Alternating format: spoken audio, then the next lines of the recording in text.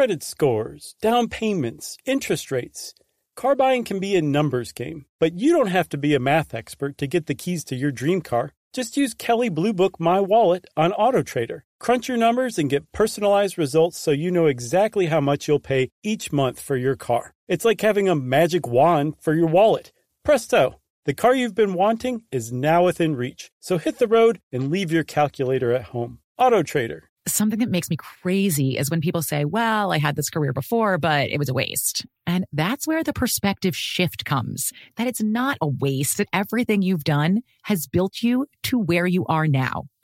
This is She Pivots, the podcast where we explore the inspiring pivots women have made and dig deeper into the personal reasons behind them. Join me, Emily Tish Sussman, every Wednesday on She Pivots. Listen to She Pivots on the iHeartRadio app, Apple Podcasts, or wherever you get your podcasts. Hey, everybody. Welcome to the Saturday Select episode. I am Chuck, your curator for this weekend. You know how perfume works? Well, if you have less than an hour, we can explain it to you. This one goes back to February 19th, 2015. How perfume works, right here, right now.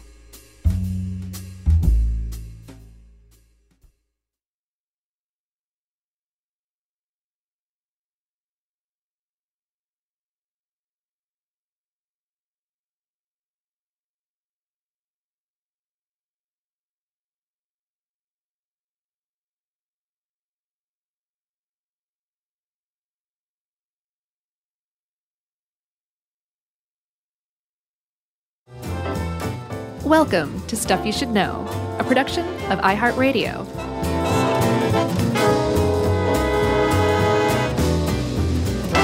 Hey, and welcome to the podcast. I'm Josh Clark with Charles W. Chuck Bryant and Jerry Jers. That'd be great if that was her name. Jerry Jers. Yeah. Like Tony.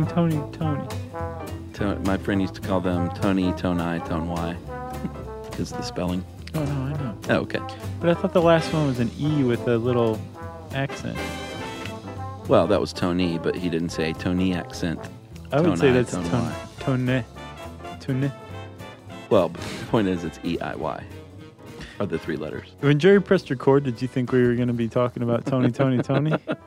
I never know what the heck we're going to talk about for the first 30 seconds. I would not have predicted that one. I was going to tell a little story, but I'm not going to now. What's that scent you're wearing? It is Eau de Chuck Musk. It's called Chusk. In French, that means water of Chuck Musk. Gross. Yeah. I'm wearing Drakkar Noir. Gross. Are you really? No. No. Didn't you think you'd be able to smell it? Well, yeah, sure. I never know. I don't want to, I'm very sensitive to making fun of people and what they choose to do, you know?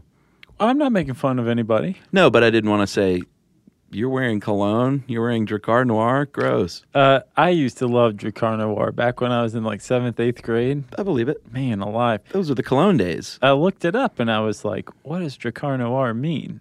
Noir, black, right? Sure. What is Drakkar? Apparently, Drakkar or Dakar is a name for a Viking ship. Nice. So Drakkar has kind of come into French colloquially as a big ship or a yacht. Mm-hmm. So I think Drakkar Noir, here's the fact of the podcast, sadly, means black yacht. Nice. Yep. That means you are very refined, because all you see is white yachts. You ever seen a black yacht? Nope. That would be pretty slick. Yeah, it'd be very hot. That's why they don't paint yachts black, I would imagine. Well, yeah, I guess so. Because they sit out in the sun all day. So I wore Benetton Colors. I never wore that one. And that smell today is still very evocative because I have the bottle. I don't know if I still had it. I had it. Keister? Yeah. What? Yeah, I keistered it in 1989. Every once in a while when you're feeling nostalgic, you just shed it. No, I can't find it. I just... Oh, where is it? I thought you were saying you still had the bottle. I keistered it and I can't find it. Oh, I see. It's somewhere up in your abdomen. No, I had it for the longest time. I don't think I still have it, though. And as we'll see, cologne can go bad, but this was in a dark drawer, and it seemed to smell the same to me. Yeah, that sounded like perfume industry propaganda. Oh, to keep you like... That it, no matter what you Sure. do to protect it, it's still going to go bad in 2 years. That's like these Vicodin are no good anymore. Exactly. Don't believe that for a second. No, but definitely don't just assume that they've downgraded in potency and take like 4. Right. You Although know? I do think cologne and perfume could definitely go bad if not cared for correctly. Right, but if you care for it correctly, Yeah. we should probably just go ahead and say, if you keep it out of the sunlight, Yeah. keep the artificial light to a minimum, Sure. keep it in its original bottle, Capped. yeah, supposedly it stays good for 2 years. Yeah. That's the What part that I happens? think is BS. As long as you don't expose it to the outside air, Mm-hmm. right? Keeping it in its original bottle, and the sunlight's not sitting there breaking its molecular chains. Yeah. it's going to be fine and stable. Yeah, I mean, I had literally had proof on cologne and Vicodin that I'm happy to come out on the record about. That's great, man. All right. This is a good article, I thought. Well, Oh, a nice choice. Yeah, I agree. I think perfume is surprisingly interesting. It's one of those things where you just take for granted, or you think like, oh, that's just for the fashionista, glitterati types, or, Madison Avenue folks kind of thing. And then you dig into it and you're like, no, this is pretty cool. Perfumes for everyone. Even if you don't wear it, it's still interesting to know about. Like, for example, the history. Did you read much of the history? Yeah, I saw you sent me some pretty cool stuff that and this isn't necessarily perfume, but I guess perfume is really anything that smells. Yes. It doesn't have to smell great. Yeah, we're generally talking about perfume, meaning like a product that you go buy Yeah. to change or enhance your scent, right? Yeah. But if you look around, like everything is perfumed unless it's specifically marketed as unscented or non-perfumed. Yeah. But just about everything else has some sort of perfuming to it. Yeah, but it has to be a substance. That's what is the distinction between like a perfume and an odor. Yeah, like I guess the odor actually comes off of, say, the plant. Right. The perfume is when you go to that plant and squeeze the odor out of it, Yeah. put it in a bottle, put it on your skin. Yeah. Well, you don't even need to put it in a bottle. Yeah, I guess not. You just rub those leaves all over you. But like I said, back in the day, ancient priests, you sent me this thing that said they burned incense initially to cover up stinky dead animal carcasses that they were sacrificing, which makes sense that the Latin translation is through the smoke. So perfume means. Yeah, like you can smell it through the smoke of, I guess, these burning dead animals. Or through the smoke, you feel a lot better about sacrificing animals because you can't smell the death. Yeah? The ancient Egyptians very quickly. So like originally these were priests using perfume to cover up animal sacrifices. Right. The ancient Egyptians said, we got a better idea. Let's use the glands from those animals to scent ourselves Yeah. for loving. Well, yeah, let's put it on our stinky parts. Yeah, originally it was animal sacrifice and it went very quickly into sexuality. And ever since then, the purpose of perfume has remained virtually unchanged. It is to stimulate sexuality in some form or fashion, Yeah. especially men wearing cologne. Yeah, and we'll get to some of those reasons in a bit. But that's a good primer. I never really thought about that, but I guess you're right. You're wearing it to smell more attractive, even on the friendship tip. Sure. Doesn't necessarily have to be sexual, I don't think. Well, it depends, because some of the early ingredients that stuck around until, in some cases, the 1990s, and are still being used in other cases, are from basically the sex glands, the scent glands of animals. Yeah, and this article points out it's funny to think about the first person who saw a skunk and said, "You know what? I'm gonna get all up in that anal gland and rub some of that on me." Exactly. Or the musk deer. The musk Let deer, me get some of that. the beaver produces castoreum. The civet cat, which is a Himalayan cat, Well, that's the the anal skunk glands. too. That's the skunk one. Yeah, there's like a dozen animals they classify as civet cats. And then ambergris Yeah. or ambergris. I can't remember which way to pronounce it. Let's just say both are acceptable. Okay. We'll agree to disagree. Ambergris. I can't remember. Anyway, It's the whale stuff. yes. So supposedly everybody said, well, it's whale vomit. When a whale eats a squid, and its beak gets kind of in its stomach, and it needs to dislodge it. Beak? Squid beak. Oh, okay. I think that's they're called beaks. Yeah, it's a beak. It's probably the most disturbing part on any animal on the planet. The fact that a squid has a hard beak, just like a bird, is. Why is that disturbing? It just keeps me up at night because a squid is like gelatinous and flimsy. It's not supposed to have a hard beak that can break bone. Well, I think it is supposed to. That's wrong to me. So if a whale has that beak in its stomach after eating a squid, it needs to get rid of it. So the common wisdom was that it puked up this stuff, and that's what ambergris is. Yeah, this is the sperm whale specifically. Right. Yeah. But this ambergris is like this. Well, it's just like bile and puke and that kind of thing. But it floats on the surface of the ocean. Yeah.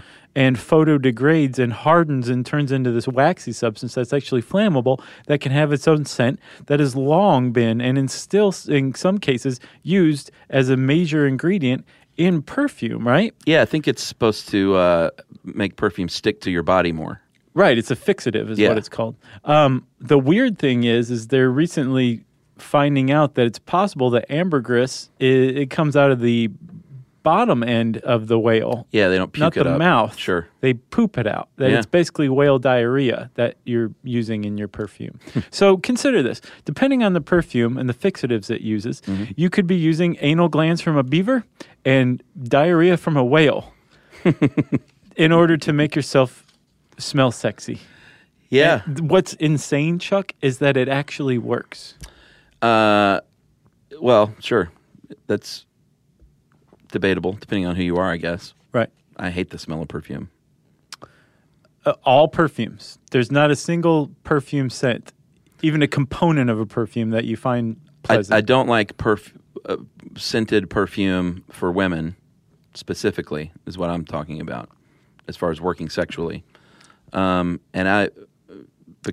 doesn't. I don't even mean like sexually necessarily that you're worked up, getting a little hot under the collar. Even just relaxing, not pleasing to me at all. Really? Nope, don't like it. Do you like scents of anything? I mean, like Emily makes all sorts of soaps and stuff. Do you like any of those scents? Those are all natural. That's the difference. Most every perfumed product is synthetic. That's on the market. It depends, for sure. The cheaper ones definitely are, but not all of them are. Most of them. I mean, there's still plenty of that used like ambergris. What's more natural than whale diarrhea? Well, that's true. You know? Not here in the U.S., though. We should point out it is illegal to use that in perfumes in the U.S. of A. But the European... endangered. Yes, but the European perfume houses still do. But no, I'm very specifically averse to most scents because we don't use chemical products as much as possible. So, like, I don't use scented sprays, scented deodorants. Like, Febreze, to me, is like the most disgusting thing you can do to your home. Oh, yeah? Fabric softener, sheets, laundry detergent. Like, nothing with scents. I hate it. Right. There's nothing to me worse than, like, going to a hotel and smelling scented sheets that have clearly been washed with some kind of perfumey detergent. What if it smells like something pleasant, though? I mean, like, there's nothing. I understand what... No, they're all supposed to be pleasant. Like, this smells like lavender. And none of it does. To you, it's just like, this is synthetic, so it feels bad to me. It smells bad, yeah. I gotcha. But the idea, you just rattle off a bunch of, like, uses for perfume beyond actual perfume. Yeah. And that's actually kind of an old concept. What's long been considered the seat of Europe's perfume industry is Grasse, I think, Grasse, in the south of France. And it's got this unusual microclimate to where all of these wonderful plants, like jasmine and orange blossoms and lavender and all this stuff can grow. And the locals figured out, number one, that they needed to grow the stuff, but also to extract it in different ways. You can extract the essential oils, you can extract absolutes, you can extract concretes. Yeah. But what you're doing is extracting these odorant molecules from plants and using it to perfume. But what they were originally using it to perfume, and I think like the 14th or 13th century were leather gloves. So remember Catherine de Medici? Oh, yeah. She's been coming up a lot lately. A lot. Yeah. She was given some scented gloves by the tanners of Grasse, France, which was originally that was their gig, was making leather goods, but they stunk like death. So, just like those ancient priests, the people of Grasse said, we need to perfume these. They came up and started this whole trend of perfumed leather gloves by sending a complimentary pair to Catherine de Medici, who loved them. And then all of a sudden, bam, Grasse is not only making these awesome leather goods, it becomes the perfume capital of the world and stays that way for a very long time. Because she essentially was the first celebrity sponsor of a product. Right.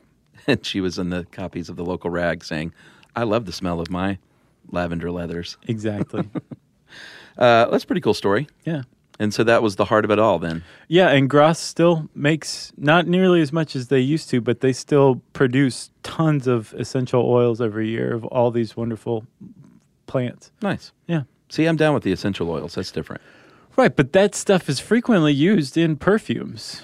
I mean, they might not be using it in like your, Tide or anything like that. That's probably a synthetic scent. Not probably. It's absolutely a synthetic scent. But there are still plenty of perfumes that do use essential oils in there as smell molecules. Sure. Well, the reason they don't is because it's expensive. Right. All right, so let's talk a little bit about what perfume as the stinky stuff that you use an atomizer, if you're fancy, to spray on your body to smell sexy. Okay. And a little bit about smell in general, I guess. The liquid perfume that we're talking about is basically just a concoction of alcohol and water and these smell molecules that basically what you're smelling is evaporation into the air. And they do point out in the article, not everything, it's light enough to float, but not everything that's light enough to float has a smell. Right. And what do they point out? Carbon monoxide is the common danger. Right. That you can't smell it, you might be dying. That's why you have the detectors in your home. Yeah, if all of a sudden you can't think right, and there's no other reason why, it's probably a carbon monoxide leak in your house. That's right. There's no old Vicodin around. You should check the battery on your carbon monoxide detector. So the not only do some molecules not have a scent, they're just not odorants. Some odorants aren't smelled by all people. Like apparently sandalwood, natural sandalwood, is the most commonly unsensed odorant. Yeah, the natural, original, the OG. Right. Yeah. So even if you are making a perfume or something like that, you may be making something that can't be smelled by a significant portion of the population. Yeah. Which is a challenge in making perfume. Yeah, and the whole cilantro thing, I've posted a link to a story about that. I know we've talked about it before. It's like 10% of the population has a genetic marker that thinks it tastes and smells soapy. Yeah, and this article points out that what's going on is not that there's some alteration of the smell or taste of cilantro, but that there's a note to it missing, so that it's incomplete what people are sensing, right? And therefore they find it gross. Yeah. But I saw another study that showed that 30% of odorant receptors are different from person to person. Take any two people, 30% of their odorant receptors are going to be just wildly different. Yeah. So it is a real challenge to make a perfume that is pleasing to enough people. And as a result, some people have gone the opposite way, and they're just making exactly what they think is super cool. And if you like it, awesome. If it smells good, great. If not, whatever. Right. But that's kind of counter to the main mode of thinking in the perfume industry, which is widest audience is the best. Exactly, because more people are going to buy it and you're going to make more money. And if it's a really good one, it'll be a classic that people develop like a brand loyalty to. Yeah, sure. And buy again and again and again year after year. Chanel No. 5. Yeah, which classic perfume. It is, and it was the first perfume to use synthetic ingredients. Did you know that? I did not. And apparently, it was not a hit right out of the gate. It was created in the 1920s for Chanel, but it wasn't until Marilyn Monroe, in an interview in the mid-50s, said that all she wears to bed are 2 drops of Chanel No. 5, that all of a sudden it was like... Forever. The forever perfume. So every guy bought it for his wife. Yeah. because it would make him think of Marilyn Monroe. But it's just stayed that way ever since, even though the Marilyn Monroe story's been kind of lost mostly to popular culture. There's a documentary on Coco Chanel. I haven't seen it yet. It's supposed to be good. Oh, yeah? Yeah, I have to check it out. So perfume oil specifically is a super, this is what we're talking about being like steamed or pressed out of like a fruit or a plant or something. Mm-hmm. It's super concentrated. So it's going to be in 98% alcohol and 2% water. So that's the solvent. Yeah. And then you take the solvent and the amount of solvent that's combined with perfume oil, you have different types of perfume. Yeah, exactly. So parfum, and it'll say this on the bottle if you've ever read the back of a perfume bottle, which I haven't. But parfum, Parfum, is at least 25% perfume oil. Eau de parfum, 15 to 18%. Eau de toilette or toilet water is 10%. And eau de cologne is like 2 to 5%. That's Axe body spray. It's light. It's very light. Yeah, like body sprays. Unless you're talking about like just a straight up cologne, it can also mean a man's scent, right?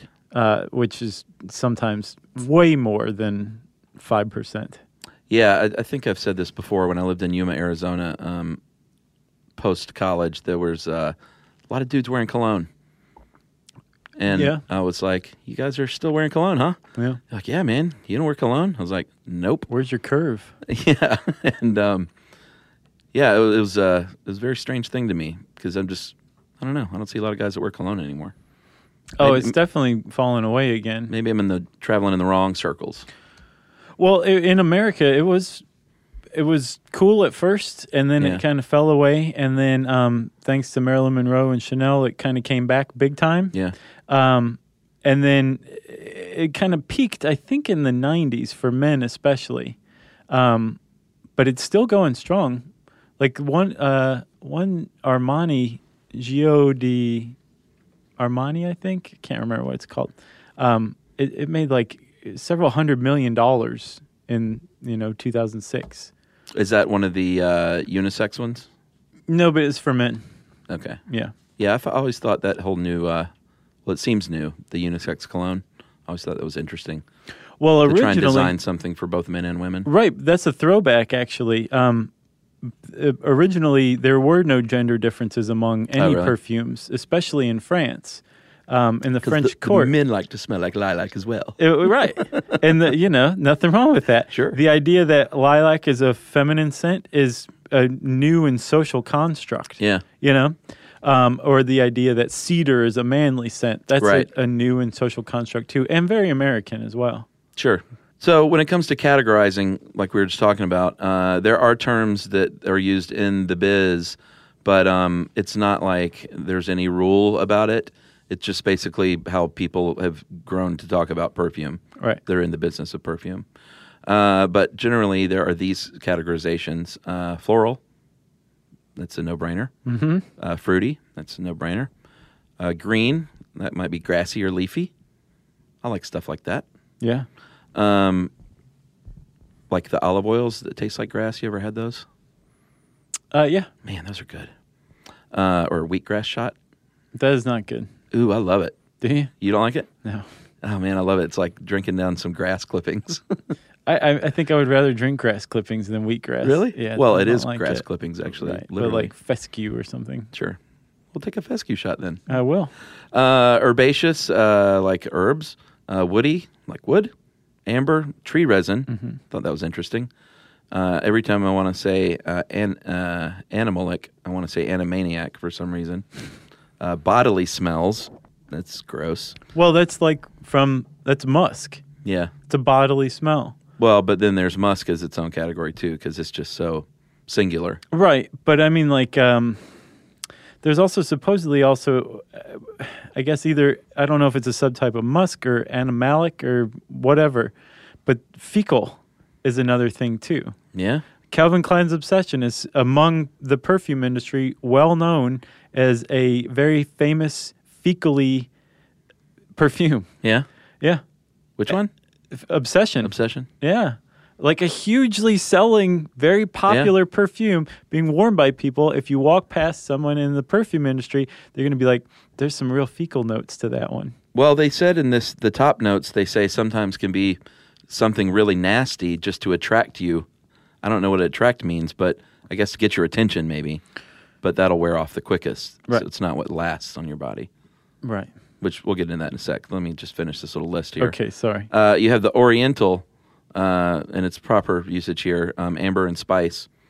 And then a few other ones are categorized by the actual molecules, like phenolic, might smell like tar, or lactonic, creamy, lactose, obviously. Right. Or aldehydic, which is fatty.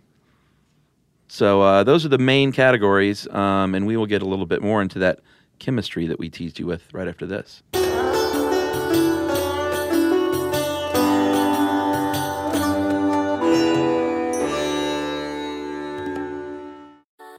Something that makes me crazy is when people say, well, I had this career before, but it was a waste. And that's where the perspective shift comes, that it's not a waste, that everything you've done has built you to where you are now. This is She Pivots, the podcast where we explore the inspiring pivots women have made and dig deeper into the personal reasons behind them. Join me, Emily Tish Sussman, every Wednesday on She Pivots as I sit down with inspiring women like Misty Copeland, Brooke Shields, Vanessa Hudgens, and so many more. We dive into how these women made their pivot and their mindset shifts that happened as a result. It's a podcast about women, their stories, and how their pivot became their success. Listen to She Pivots on the iHeartRadio app, Apple Podcasts, or wherever you get your podcasts. Parents, ready to discover a new educational and interactive podcast for kids? Join Stories for Kids by Lingo Kids, where episodes are packed with fun activities. Right, Elliot? Oh, yes! We learned how to recycle at the beach. That was great fun. Callie, what do you say? It was. And that time when we did the science experiments and Billy made raisins dance. So cool, Billy. He did. Not to mention when a certain Elliot took up swimming classes with Lisa. That was me. Bet you can't catch me. I'm going to get you. All this fun and more in our Stories for Kids. Lingo Kids Stories for Kids is now available on Storybutton, the kid-friendly device for screenless podcast listening. Listen to Stories for Kids on the iHeartRadio app, Apple Podcasts, or wherever you get your podcasts. The Therapy for Black Girls podcast is an NAACP and Webby Award-winning podcast dedicated to all things mental health, personal development, and all of the small decisions we can make to become the best possible versions of ourselves. Here, we have the conversations that help Black women decipher how their past inform who they are today and use that information to decide who they want to be moving forward. We chat about things like how to establish routines that center self-care, what burnout looks and feels like, and defining what aspects of our lives are making us happy and what parts are holding us back. I'm your host, Dr. Joy Harden Bradford, a licensed psychologist in Atlanta, Georgia, and I can't wait for you to join the conversation every Wednesday. Listen to the Therapy for Black Girls podcast on the iHeartRadio app, Apple Podcasts, or wherever you get your podcasts. Take good care, and we'll see you there.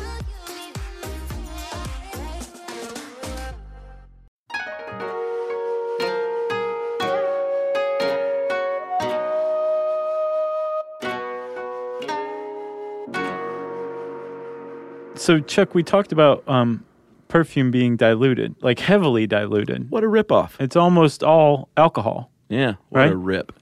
The reason why, though, it's not a rip. I know. You would not want the perfume oil, which, again, is just essential oils or synthetic versions of those oils, and fixatives or synthetic versions of the fixatives. So it might be essential oil of lavender, some muskrat anal gland, and then solvent is most of the other stuff. I'm laughing, but it's true. And then bam, you got a perfume right there. Yeah. But the reason why it's so dissolved and why so much of it is alcohol is because the way that perfumes are designed is so that the different types of molecules, when they interact with the alcohol and the alcohol evaporates, will evaporate in a certain progression of time. Yeah, I thought this is the most interesting part of this whole thing.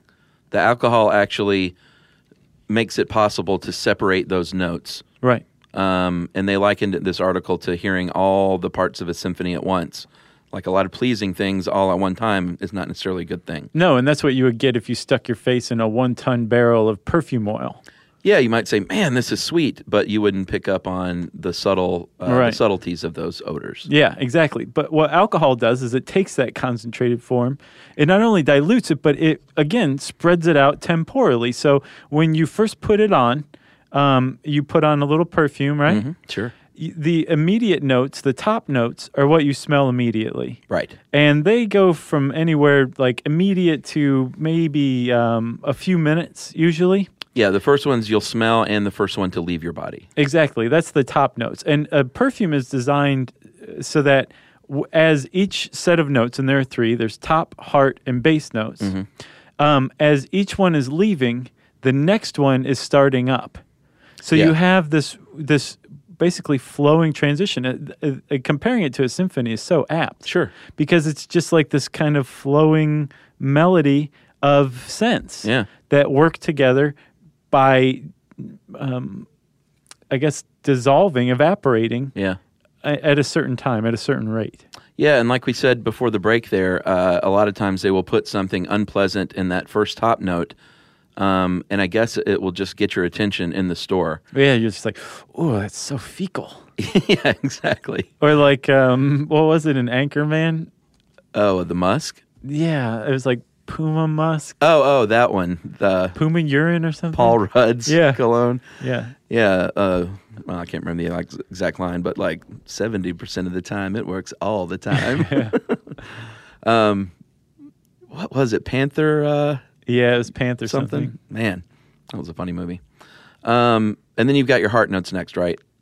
Yeah. And how long do they last? They kick in anywhere and last for starting at 2 minutes to about an hour from what I saw. And those are going to be, it can be entirely different. It depends, as we'll see, what you're trying to get across. Right. But you could do woody top notes with a vanilla base or heart note. Sure. So it'll go from wood to vanilla to lemon, citrus, base note, right? Sure. Or you could do it completely opposite. You can just mix and match. It's like the Oak Ridge Boys. It depends, right? It depends on the type of molecule you use. And as you're making synthetic odorants, you can make a synthetic odorant that's going to stick around as a base note, even though if you had an essential oil of that, lemon, it would be just a top note because it's going to go away so quick. Yeah, and as we'll see later, when you're making these perfumes, it's a real science and a balancing act of getting exactly what they want, because these smells, as you said, are coming and going, and it is sort of like composing a symphony. Again, man. So the bass note, that's the one that's going to stick around the longest, though, right? Right. And come out latest. Yeah, it can come out starting usually about 30 minutes after you put it on, and can stick around for a day if you're not careful. And didn't you find something where no perfume is going to smell the same on any 2 people? Exactly. Right. Not only is it not going to smell the same on any 2 people, it's going to smell different to any 2 people, right? Right. Because again, 30% of our odor receptors are different in every single person. Plus also, an odorant can activate different kinds of receptors depending on the person. And then lastly, that person is going to encode it differently. Yeah. Because scent is definitely its own thing as far as our senses go. And it's the only sense that's directly hardwired to the brain. So the odorant receptors go straight to the brain. Yeah, it doesn't send it to a nerve cell that's nearby first, right? Exactly. So it's like our sense of smell is hardwired to our brain. So it evokes some serious reaction in the brain. And there's also a hypothesis that our brain, the lobes of our brain, evolved from olfactory buds. That's what they started out as. Oh, that would make sense. And then it just grew and grew and grew. And then we were all like brainstem and olfactory buds. And then the brain grew from that, which would be like hats off to the sense of smell, because that's what started it all. Interesting. But there's the point is that our sense of smell it's a big deal. But it's different in each of us. And when you factor in our body chemistry, our skin, sure, that's when it genuinely does smell differently on different people. Well, I would think it has to, because everyone has a natural scent, I think, just as a person, that's different from one another. Exactly. So when you combine it, you know, it's got to make a different thing, you know? Right. It's like if I smell like cherry pie, and which you do, throw some Cool Whip on me. Which I would. Gross. I wouldn't do anything. I'd just throw Cool Whip on you. Okay. You know? In the form of a pie to the face. Why not? That old gag. Yeah. But when you're putting on the perfume, this is all coming around to this point.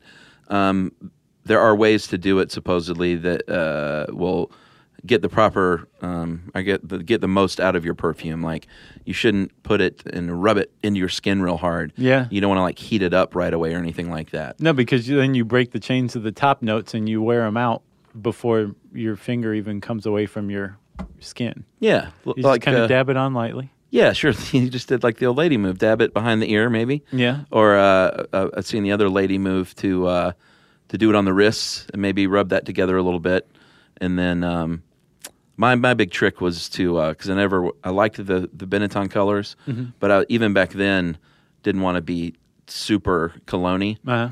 So I did the deal where I spray it in the air, then like walk through it. That's even, I think, mentioned in this article. Oh, is it as a method? Yeah, that's a method. Okay. I was really onto something at 16. I think even rubbing your wrists together, though, would probably because you don't want to generate heat. And one of the reasons why people put it behind their ears or on their wrists, it's stinky behind your ears for one. That's one. You can also smell it yourself right there. Oh yeah. But if you put your fingers behind your ears, and then put them like I don't know, on your head or something, you'll see that behind your ears is warm. Yeah, sure. On your wrists is warm. These are pulse points, right? Mm-hmm. So your hot blood is close to the surface of your skin. So then that heat will start to break up the alcohol, will make it evaporate, and will hence make those different notes come out. Nice. That's all the heat you need. Any friction is too much heat. Right. So you say no on the wrist rub. No wrist rub. Okay. I mean, if you want to waste your money and just get heart and bass notes and no top notes, go for it.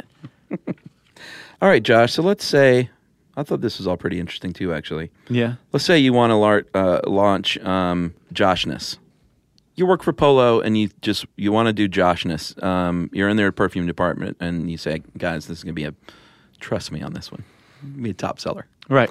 So you go to Polo, your bosses, and they say, all right, Josh, what we need here is a brief.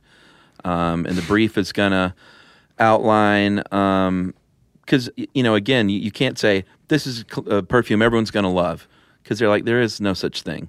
So write up a brief. Tell me who is going to love it, who it's going to appeal to. What do you want it to smell like? Yeah. What do you want this to say even? So Tom Ford launched one that became very successful called Black Orchid, and he said, I want this to smell like a man's crotch. That was one. Can I give you another brief? Please. For Pure Poison from Dior, the brief included, what is it like to have something soft and hard at the same time? Oh, I think we all know that. All right, and then here's another one. I don't know what this one was for. But that's a Viagra ad as well. So, I don't know which one this is, but one brief described what they were after as, give us the scent of a warm cloud floating in a fresh spring sky over Sicily, raining titanium raindrops on a woman with emerald eyes. That's what somebody wrote down when they were trying to describe what scent they wanted. Yeah, I mean, those are legit briefs. That's how you're supposed to do it. Describe not just the specific scents that you want, but what do you want it to say. Generally, it's probably more something like, classy or, prosperous or something like that. Fecal. Then you want to write out how you're going to sell it, like what form it's going to take. you also want to have a marketing plan. Like, I think we could sell this in South America for the next 5 years. They're going to go crazy for. Yeah, exactly. So then after that, it's going to go to a chemist, and it's going to get mailed to what are called fragrance houses. Well, because Polo doesn't make it themselves. They No. don't come up with it themselves, that is. And the chemist is employed by the fragrance houses, and they send this brief out to a bunch of different fragrance houses and basically start a competition. Who's going to land this account? This is what we want. See what you can do. So this fragrance house, they do a couple of things. They have the perfumers who, they actually are the chemists who come up with the formula. Yeah, they've got all these scents in their head, and they know, I know exactly what smells like a woman with emerald eyes. Sure. Super smellers, I would imagine. Yeah. Oh, yeah. You know? Yeah, there's an odor tester job out there that's supposed to be great. I don't know if I'd do so hot on that. Oh, yeah, you have to have, just a naturally wonderful nose. Yeah, my nose is not naturally wonderful. It has to make, a curly Q. These fragrance houses also have, they don't just write the formulas, they also have the stuff in stock, all these different ingredients in warehouses, or they will work with another company who has it if they're like, we don't have, papaya, eau de papaya, so we need to work with a company who does. Right. They will sub that out. And they have these chemists that actually work with gas chromatography, mass spectrometry, which we've talked about in something. I can't remember what it was. This can be used for other things. Well, it basically analyzes odorant molecules. Yeah, to say here's what it's made of, and here's how you can make a synthetic version of it. Exactly. For cheaper. Right, exactly. So then you have those people, those chemist analysts. Yeah. And then you also have synthetic chemists who take the readouts from the gas chromatography. Yeah. And say, oh, I can build this. And then they build the synthetic molecules. Exactly. Which and is just mind-blowing. It is mind-blowing. Yeah. All of these people are employed by the fragrance houses. That's right. One thing that they do, we did talk earlier about, how they have this stuff in stock. A lot of times it can be the actual oils from pressing it and steaming it. Yeah. But there's Put another... in a headlock. Yeah, exactly. There's another cool thing they have, though, called Headspace. And that is when, if they want an odor or a fragrance, they will put like an avocado in a jar and suck out the air every hour or constantly for hours. Right, and then they use gas chromatography to analyze that sample. Analyze that. There you go. And then somebody goes and builds that, right? And that's right. What's called the headspace. The headspace is basically a synthetic version of an existing natural scent that somebody trademarks. And then all of a sudden it becomes part of the perfume industry's repertoire. Yeah, I mean, that's the space in the jar. That's the literal headspace. Right. That is got the odor. There's a dude named Christopher Brosius, and he started a company called Demeter, and they're known for making like really weird perfumes, like birthday cake, baseball mitt, baby aspirin, just weird stuff like that. Ooh, baby aspirin. But what's neat is they nail it. Yeah. And one of the ways they nail it is by making headspaces. One of the first ones they did was called Soaked Earth. He took some dirt from his parents' farm, put it in a bag, and took it to New York and threw it on the table and said, I want this. Nice. And they analyzed it, and by God, they came up with dirt, the smell of dirt. Specific to his region, though, right, I would imagine. Yeah. You know? I think Pennsylvania. Interesting. I guess here we can briefly mention that knockoff colognes and perfumes is a very common thing because your copyright, I mean, you can tweak your formula slightly and it's totally legal, to sell that essentially the same thing. Right. That's just so slightly different under a different name. Right. It's like the same thing as designer drugs, except with perfumes. Yeah. Remember that at like the gas station? If you like Giorgio, you'll love whatever we're calling this. Sure. What was the knockoff name for Giorgio? Georgie. But there was like a whole generic ripoff line called "If you like blank, you'll love blank." It's hilarious.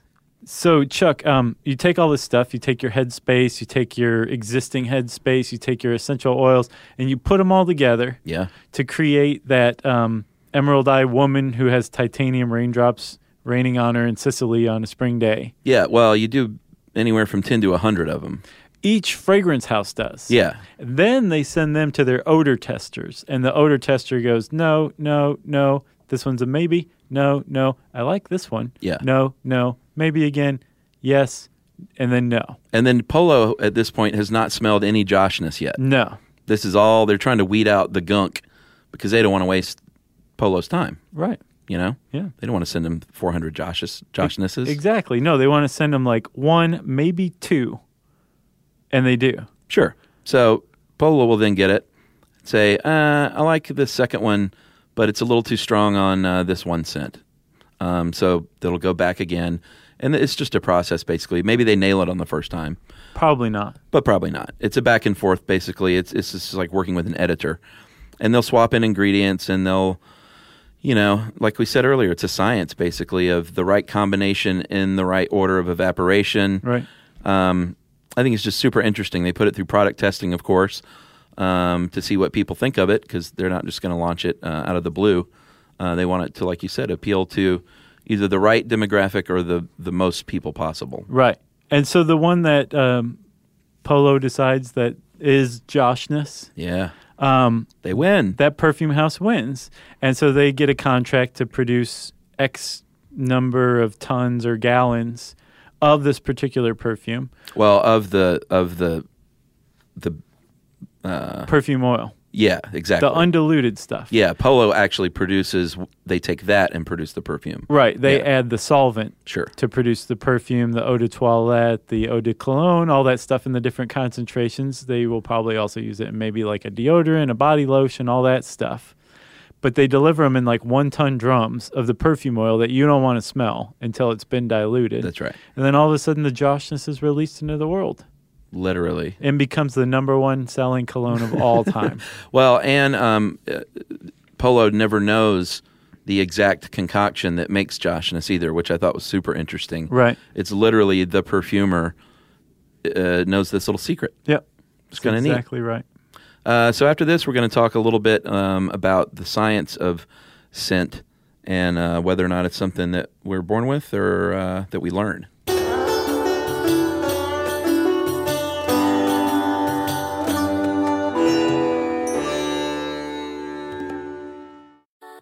Something that makes me crazy is when people say, well, I had this career before, but it was a waste. And that's where the perspective shift comes, that it's not a waste, that everything you've done has built you to where you are now. This is She Pivots, the podcast where we explore the inspiring pivots women have made and dig deeper into the personal reasons behind them. Join me, Emily Tish Sussman, every Wednesday on She Pivots as I sit down with inspiring women like Misty Copeland, Brooke Shields, Vanessa Hudgens, and so many more. We dive into how these women made their pivot and their mindset shifts that happened as a result. It's a podcast about women, their stories, and how their pivot became their success. Listen to She Pivots on the iHeartRadio app, Apple Podcasts, or wherever you get your podcasts. Parents, ready to discover a new educational and interactive podcast for kids? Join Stories for Kids by Lingo Kids, where episodes are packed with fun activities. Right, Elliot? Oh, yes! We learned how to recycle at the beach. That was great fun. Callie, what do you say? It was. And that time when we did the science experiments and Billy made raisins dance. So cool, Billy. He did. Not to mention when a certain Elliot took up swimming classes with Lisa. That was me. Bet you can't catch me. I'm going to get you. All this fun and more in our Stories for Kids. Lingo Kids Stories for Kids is now available on Storybutton, the kid-friendly device for screenless podcast listening. Listen to Stories for Kids on the iHeartRadio app, Apple Podcasts, or wherever you get your podcasts. The Therapy for Black Girls podcast is an NAACP and Webby Award-winning podcast dedicated to all things mental health, personal development, and all of the small decisions we can make to become the best possible versions of ourselves. Here, We have the conversations that help Black women decipher how their past inform who they are today and use that information to decide who they want to be moving forward. We chat about things like how to establish routines that center self-care, what burnout looks and feels like, and defining what aspects of our lives are making us happy and what parts are holding us back. I'm your host, Dr. Joy Harden Bradford, a licensed psychologist in Atlanta, Georgia, and I can't wait for you to join the conversation every Wednesday. Listen to the Therapy for Black Girls podcast on the iHeartRadio app, Apple Podcasts, or wherever you get your podcasts. Take good care, and we'll see you there.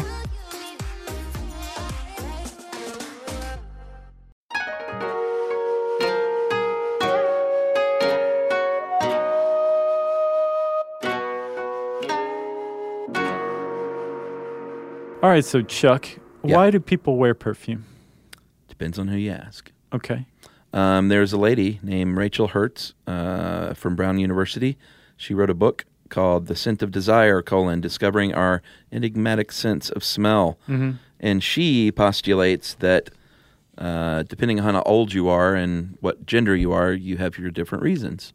Right. That young men do it to attract women. That's why I did it. Right. Older men do it out of gratitude to the women who gave it to them. Yeah. Honey, you'd smell nice with this on. So, sure, I'll wear it, dear. Right. Women, depending on how old you are, in the 20s, you're more affected by, or I guess inspired by your friends in the media. Beyonce. Sure. She has her own perfume, doesn't she? Yeah, you know who has like a surprise runaway smash hit right now is Sarah Jessica Parker. That doesn't surprise me. It does me a little bit. I mean, it wouldn't have surprised me in 2002. Oh, yeah. But it is a top seller right now. She's like a goddess to a certain age group of women, though. Yeah. I guess you're right, but even still, you'd think I don't know, maybe they're right in the perfume wheelhouse. Yeah. It could be an awesome smelling perfume. I've never smelled it. I was just surprised because, you're like Beyonce, Derek Jeter, these are the celebrities that have top selling, that have these top selling colognes. And then Sarah Jessica Parker, I just don't think of her like that. Yeah. I like her. She's great. Yeah, but I get it. I just don't think of her as that, and I'm happy for her success. Yeah, she's iconic to a certain demographic. Yeah. Not to me. But she's not Emily. An icon to you? No, she's an icon to Emily, I think. Oh, yeah. She was a big fan of that show. Women in their 30s, they say, follow no particular pattern. They're just, I don't know what they're doing. They don't know what's going on yet. They just like what they like, I think, is what that means. Well, by the time they're 40, they say that's simply because they like it. I just like the way this smells, and I'm 40. Oh, okay. So I'm going to just wear it. I see. I don't care what my husband thinks at this point or what my friends think at this point. Right. In their 60s, they say women think of other people's wishes, their friends or loved ones say they like the way it smells. Right. Which is a really nice thing. And then a lot of people choose perfumes apparently that their mother wore or in the same scent family. Yeah. Either knowingly or not, but probably knowingly because there's an associative learning theory of smell. Yes. You were saying before the break we were going to talk about whether smell is learned or if we're born with it. The idea that smell is learned is called the associative learning hypothesis. That it's learned? Yeah, that we come to like smells based on social constructs, based on experience. There's supposedly evidence that smell learning begins in the womb even. That odorant molecules can be passed along from mother to child, and that the stuff you're exposed to in the womb, you can show a preference for later on down the road. Yeah, and Rachel Hertz is a member of that camp. Yeah, and by the way, I want to give a shout out. Rachel Hertz wrote a chapter for the book Neurobiology of Sensation and Reward, which is a gas in general, right? Yeah. But she wrote chapter 17, Perfume is the title of it, and it's on the NIH website, the NCBI website. Just search for that and it'll come up. The whole chapter is right there, and it's really interesting and exhausting. But she is one of the ones who's like, this is a learned behavior, and lays out some really great evidence for it. Yeah, one of her points is that that babies basically don't think anything smells bad or good. Right. I don't know how they know this. I guess wafting things under a baby's face to see It's what exactly kind of right. face they make. Including poop. Well, yeah, you never see the baby like Not curling complaining. up. No. Yeah, like I'll wallow in poop. I don't care. I'm a baby. Sure, I don't mind the smell. You ever farted right in a baby's face? No reaction. They just blink Nothing. a couple of times. They're delighted. Well, plus also, other studies of adults, not even babies, have shown that the same smell can be preferred or disliked in very similar groups. Yeah. In the UK, the smell of wintergreen in a study after World War II was found to be just generally disliked. Yeah. In the U.S., like a decade later, the smell of wintergreen was found to be generally preferred. Yeah. In the U.S., wintergreen is used for like candy and gum, and it's associated with positive stuff. Sure.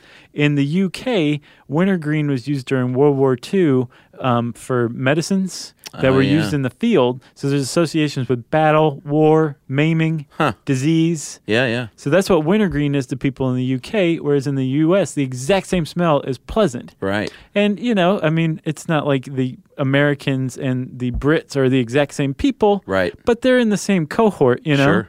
A very similar cohort. And they showed, like, opposite preferences, which is really great evidence for associative learning hypothesis. Yeah, and it's also a reason why in the early 2000s the U.S. Army was not able to come up with a stink bomb that was universally upsetting to people's noses across cultures. Yeah. They contracted out the Monell Chemical Synthesis Center in Philly, and they tried to curate a universal stink bomb smell. And they said, because of cultural specific products and things, we had to avoid anything like food related, even if we think it really stinks. Some other culture might like it. Right, exactly. So they had to basically they focused on stuff with biological origins like vomit and human waste and burnt hair. And they made synthetic versions of all these and got some people in Philly and put them in a hood and introduced these. Oh, those poor people. I know. I thought it was funny that it was Philly, though. They're probably like, hey, it's not so bad. And they slowly infused it, and they said people thought it was the worst thing they'd ever smell. Their heads would jerk back, they would contort with revulsion, and then basically just try and hold their breath as long as possible or take little shallow breaths. Sounds like a great stink bomb to unleash on people in Philadelphia, at least. Yeah, but they couldn't come up with anything that was universally hated. So, do you remember the Air Force also tried to come up with a gay bomb? Yeah. That used like some sort of perfume to turn like enemy combatants into like just gay lovers? So silly. It's a shame though, because the stink bomb is actually really it's a great idea. It doesn't hurt anyone. It's not like a chemical, what do you call it? The sprays. An irritant. Yeah, it's not an irritant in any way. It stinks, and it would keep people out of a sensitive area if they didn't want them there. Well, chemical irritation is a sensation that your nose experiences along with odors. So it is technically a stink bomb, like pepper spray is a stink bomb.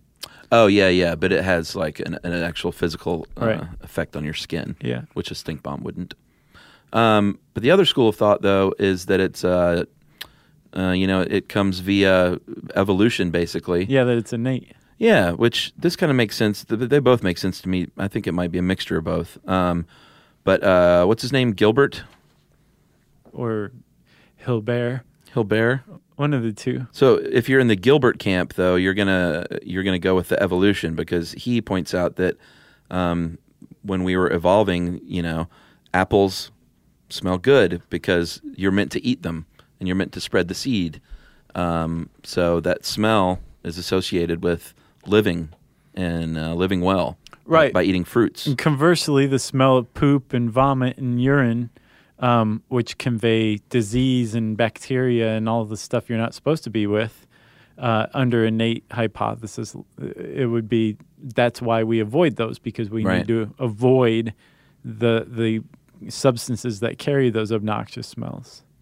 Makes sense. Oh, it totally makes sense. I just think, to me, the evidence is more there for associative learning. Yeah, I think it can be both. I don't think it has to be mutually exclusive. Yeah, and I think it can be overwritten by the learning as well. Yeah, whatever innate things we have.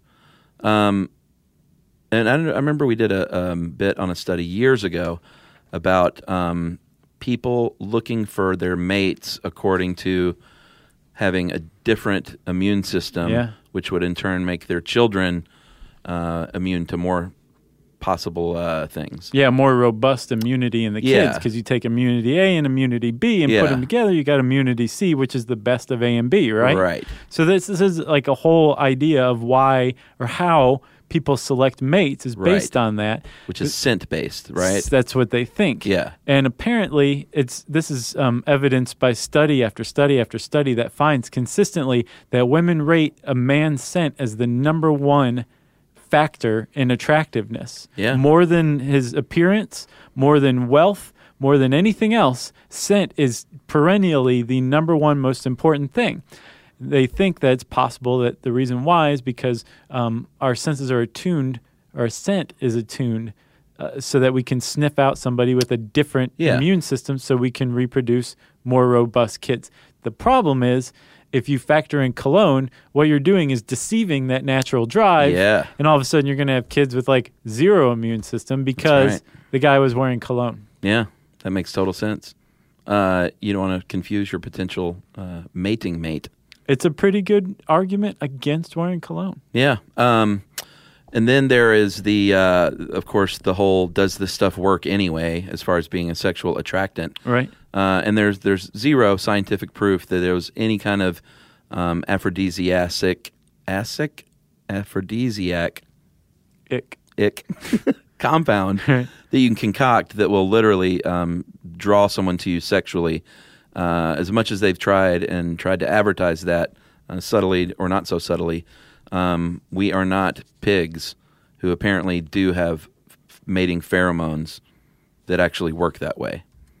They have something called a accessory olfactory system, and in pigs they have something in their nose called the vomeronasal organ, which is specifically specialized to pick up on these molecules, and we don't have them as humans. No, we don't have the curly tails either.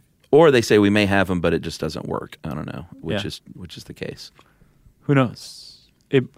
Maybe we just use our normal olfactory senses, and it's not pheromones; it's just smells. Yeah. You know? Sure. Or, they say maybe it'll make you think that you're more sexually attractive, so that'll make you more confident. Exactly. And thus make you more sexually attractive. Right. I got one more thing. What so you I got? mentioned Giorgio. Yeah. Giorgio is a hugely popular, maybe the number one scent of the 1980s.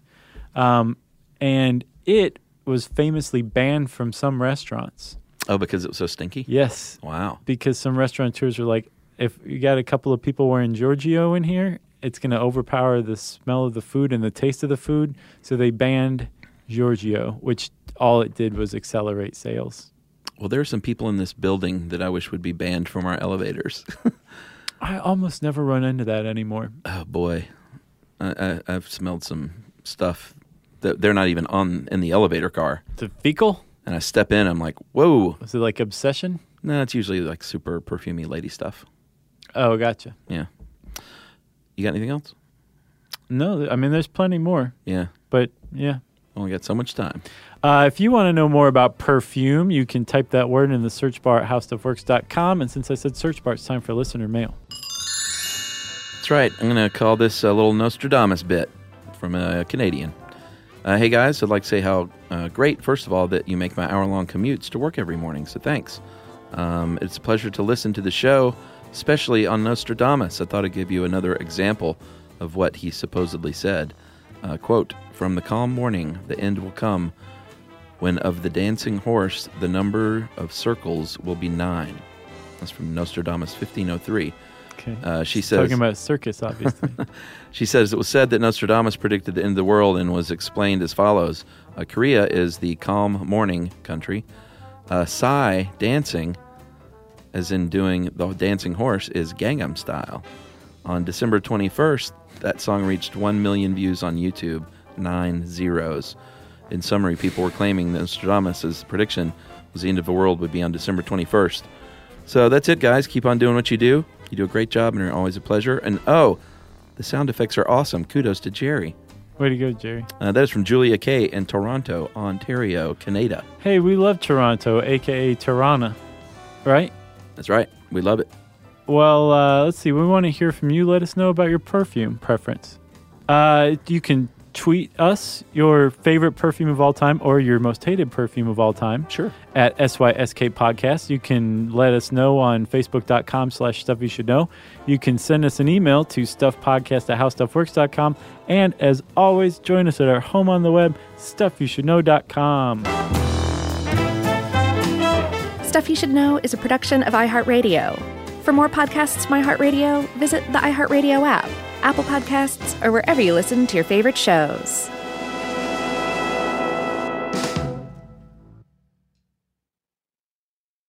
Something that makes me crazy is when people say, well, I had this career before, but it was a waste. And that's where the perspective shift comes, that it's not a waste, that everything you've done has built you to where you are now.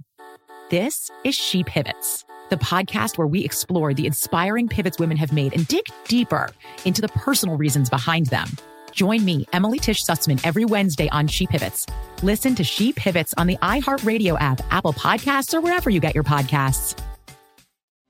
Discover a new educational and interactive podcast, Stories for Kids by Lingo Kids. Our episodes are packed with fun activities. Right, Elliot? Oh, yes! We went shape hunting around the block, and we found spheres and cubes on the street. That was great fun. Join Stories for Kids, the Lingo Kids podcast, inspiring you to learn while having fun. Listen to Stories for Kids on the iHeartRadio app, Apple Podcasts, or wherever you get your podcasts.